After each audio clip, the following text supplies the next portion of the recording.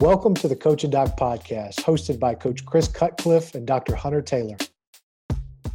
Our mission is to bring you insight from the best of the best in the coaching profession. If you'd like to learn more about the work we do at Coach and Doc, please visit our website, www.coachanddoc.com.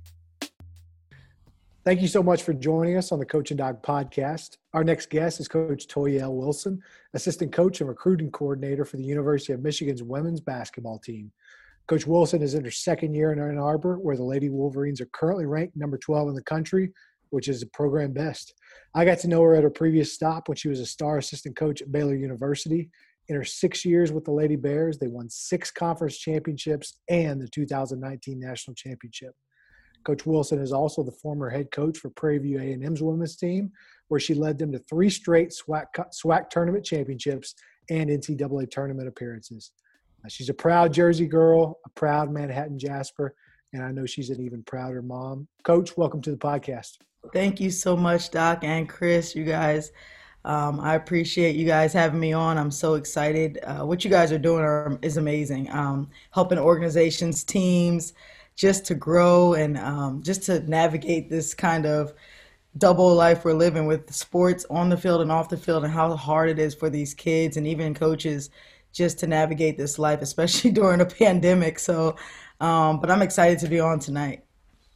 Awesome. Oh, thank you. This is a treat for us to learn from you. So, all right. So I mentioned to you before that we were doing this 3-part series on the role of the top advisor, the number 2 recruiting coordinator, associate head coach, whatever you want to call it.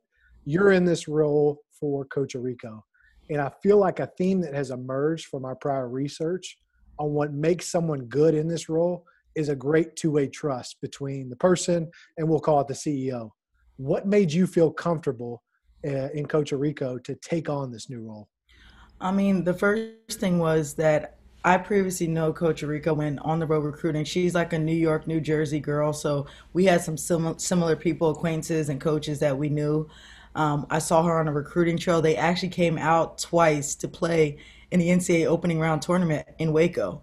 So, I mean, her kids came up to the office because they loved Coach Mulkey. And so we had a prior relationship. But when I was first contacted about it, I definitely had to do my research. I wanted to make sure I was going somewhere that could be successful on the level that we were at Baylor. But what I actually found out is that she's one of 6 coaches with 12 straight 20-win seasons. So winning mattered to me. And, since I was at Baylor, like you just said, that mattered to me. And when I saw that, I was like, whoa, she's there with Gino Mulkey, Gary Blair, Brenda Fries, and Tara Vanderveer. So I'm like, those are great coaches. You just don't know because it's up in the Midwest. And you think of Michigan, what do you think of? Tom Brady. You think of football, the Fab Five. Mm-hmm. So the women's team, they had just won the WNIT. And they've been winning, and they're just a couple pieces away from getting to that next step, the Sweet 16s, the Elite Eights. So that was my big thing. I think I had to make sure that I was going somewhere where they valued winning. They had the pieces to be successful. The other thing they say is leaders and best at the University of Michigan. So not only the best on the court, but leaders off the court. We have the biggest alumni base.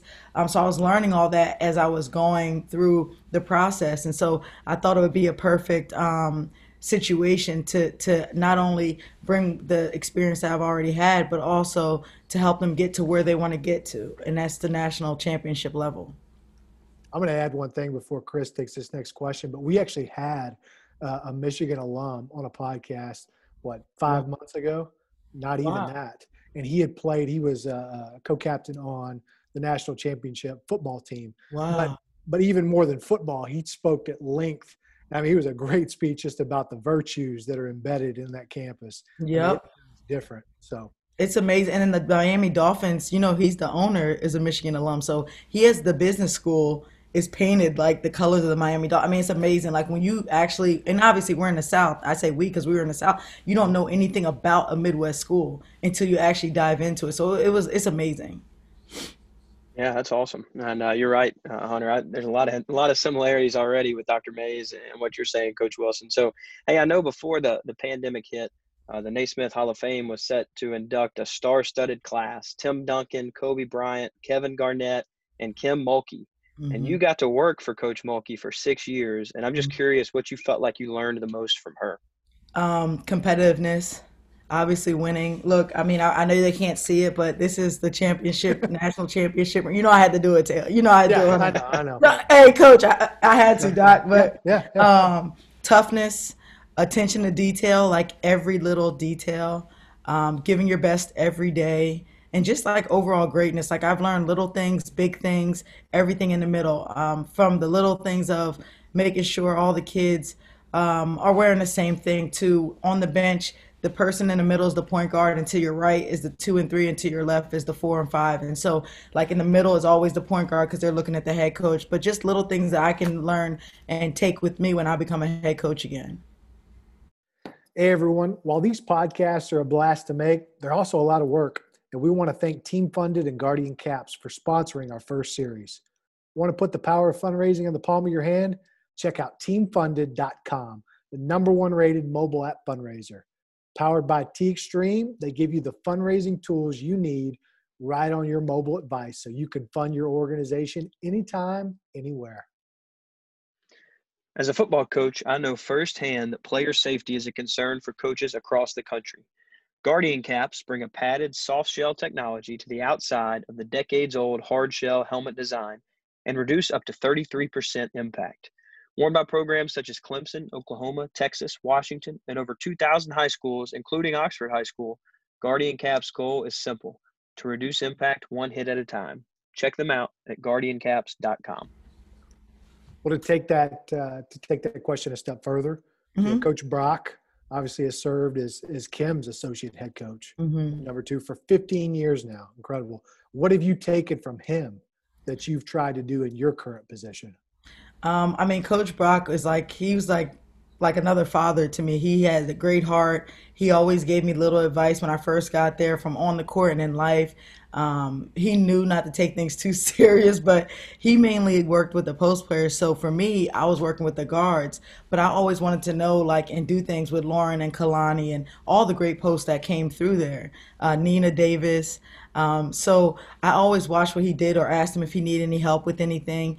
And it's crazy because now I coach the bigs at Michigan. So the kid that had 50 the other night, we were watching film just a couple days before. Hey, they're going to take away your right hand. They're going to take away your left. This on the block. You might have to face up. You might have to do a reverse.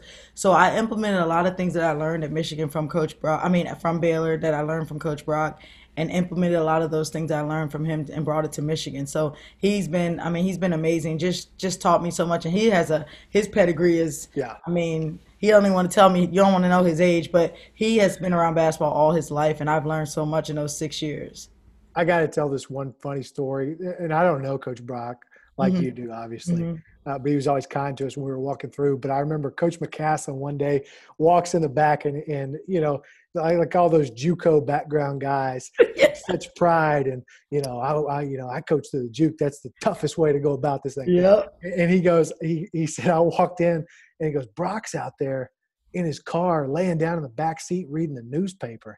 He goes, that is a JUCO coach right there. Like he's Oh, waiting for a tournament to end that's for before sure. he enters the building. Oh, that's a great story. He reads it every morning, like he has every paper, and he just has it on his desk in the office and reads everything. He does not go like internet. He's not into that. He's old school, like you know how old school Yeah. coaches are. But I believe that story, like Coach Mack. I mean, I believe that story. That's great. All right, so Coach, you mentioned you've been a head coach before, and so when you take on that role of head coach again, do you plan on incorporating this type of role on your staff? An associate head coach, recruiting coordinator, like a designated #2 in Hmm. command. Hmm. Well, when I first became a head coach, I didn't have an associate head coach. I think with that, it depends on like the hire. I think someone with like that tenure and that experience and where they've been that long road, like Coach Brock has been with Coach for 15 years, so he was long tenured. He'd been a head coach. He had been a head coach, but I don't think necessarily like an associate that title gives you like shows your quality.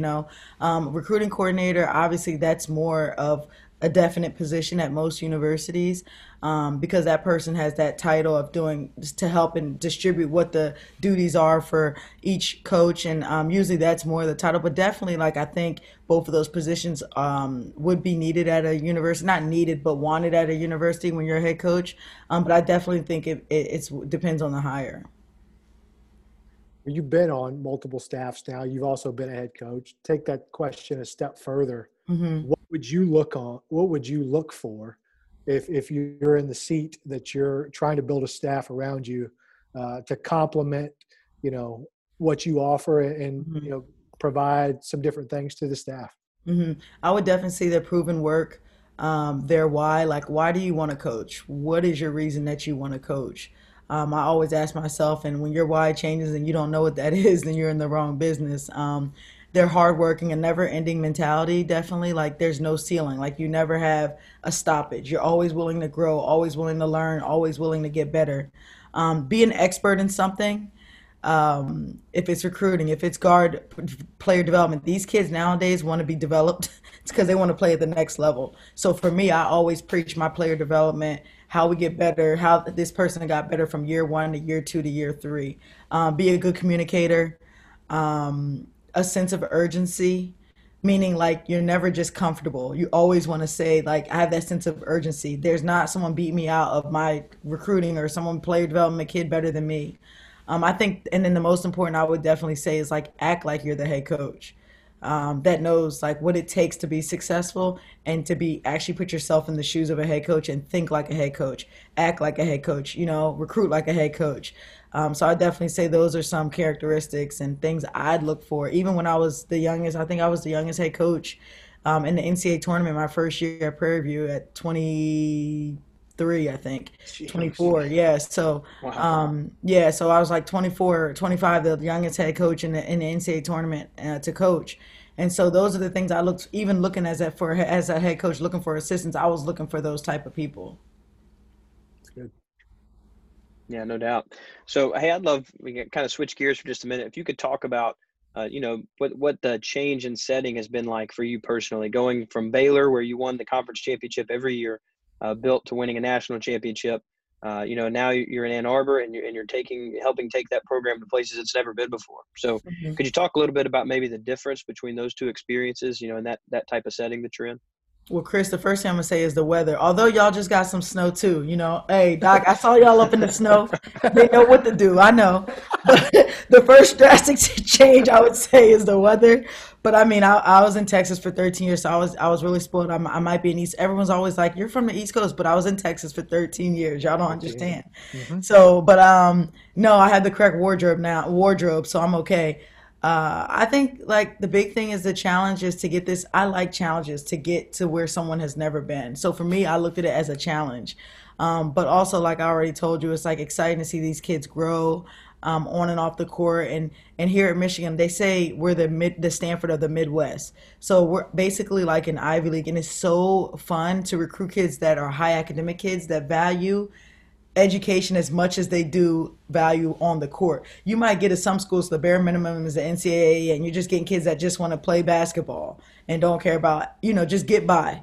But here at Michigan, you have to be in the top percent. We don't get that. Okay, you're in NCAA, in the NCAA level, ACT, SET. I mean, kids here are getting 1400s, 1500s on the SAT.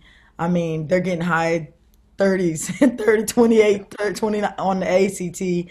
But it's so fun to recruit kids that value that, and we're able to, go back and say, listen, you have 600,000 alumni out there, and when you're done, your daughter's done playing basketball, she's doing one of three things: grad school, playing pro, or she has a job already. So they're not coming back home to sit on the couch after they played a season over in Europe and come home and sit and don't know what they want to do.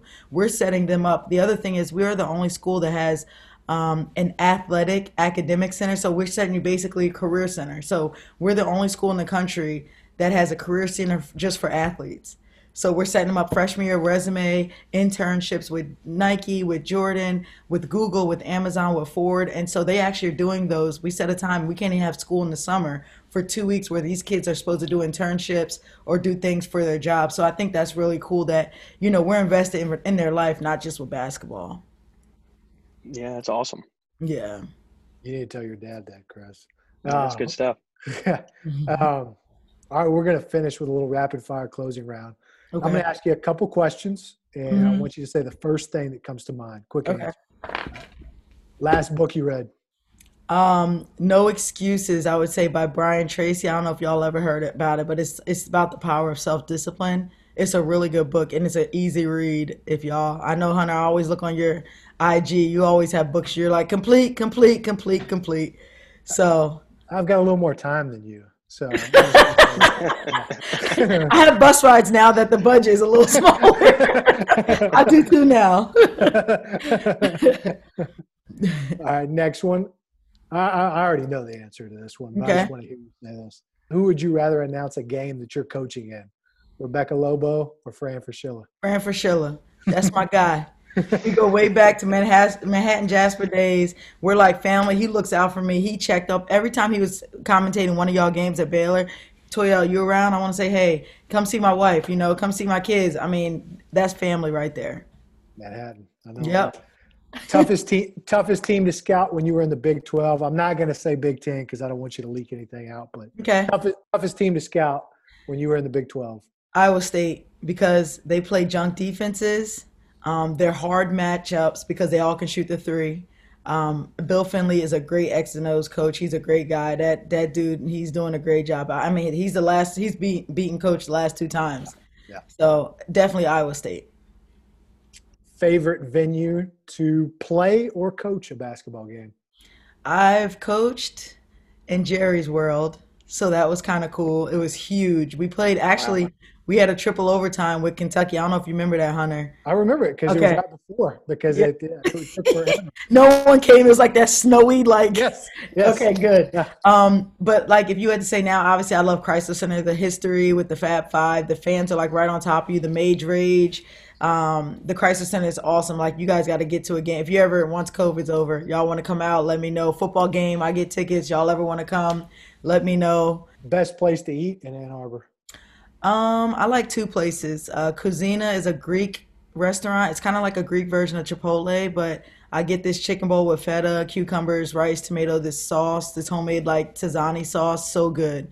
Then the staple here is like the Zingerman's restaurant. It's almost like an American like comfort food, but it's only like in Detroit or Michigan. So I would say Zingerman's restaurant. But I cook a lot, so that's like my favorite thing. I don't really eat out a lot. I'm a cooker. I like so what's the best meal that you cook? Let's turn the tables a little bit. I would say Chrissy Teigen's chicken Milanese stuffed chicken. Okay. Check it out. It's so good. Okay. I like it. So good. Toya, thank you so much for joining us. Awesome. No problem. Big fan. Yeah, this has been awesome. Thank you so much for listening to the Coaching Doc podcast. We know there are a lot of podcasts out there, so we're grateful that you chose ours. If you'd like to learn more about the work that we do, please visit our website. It is at coachanddoc.com. Thanks again.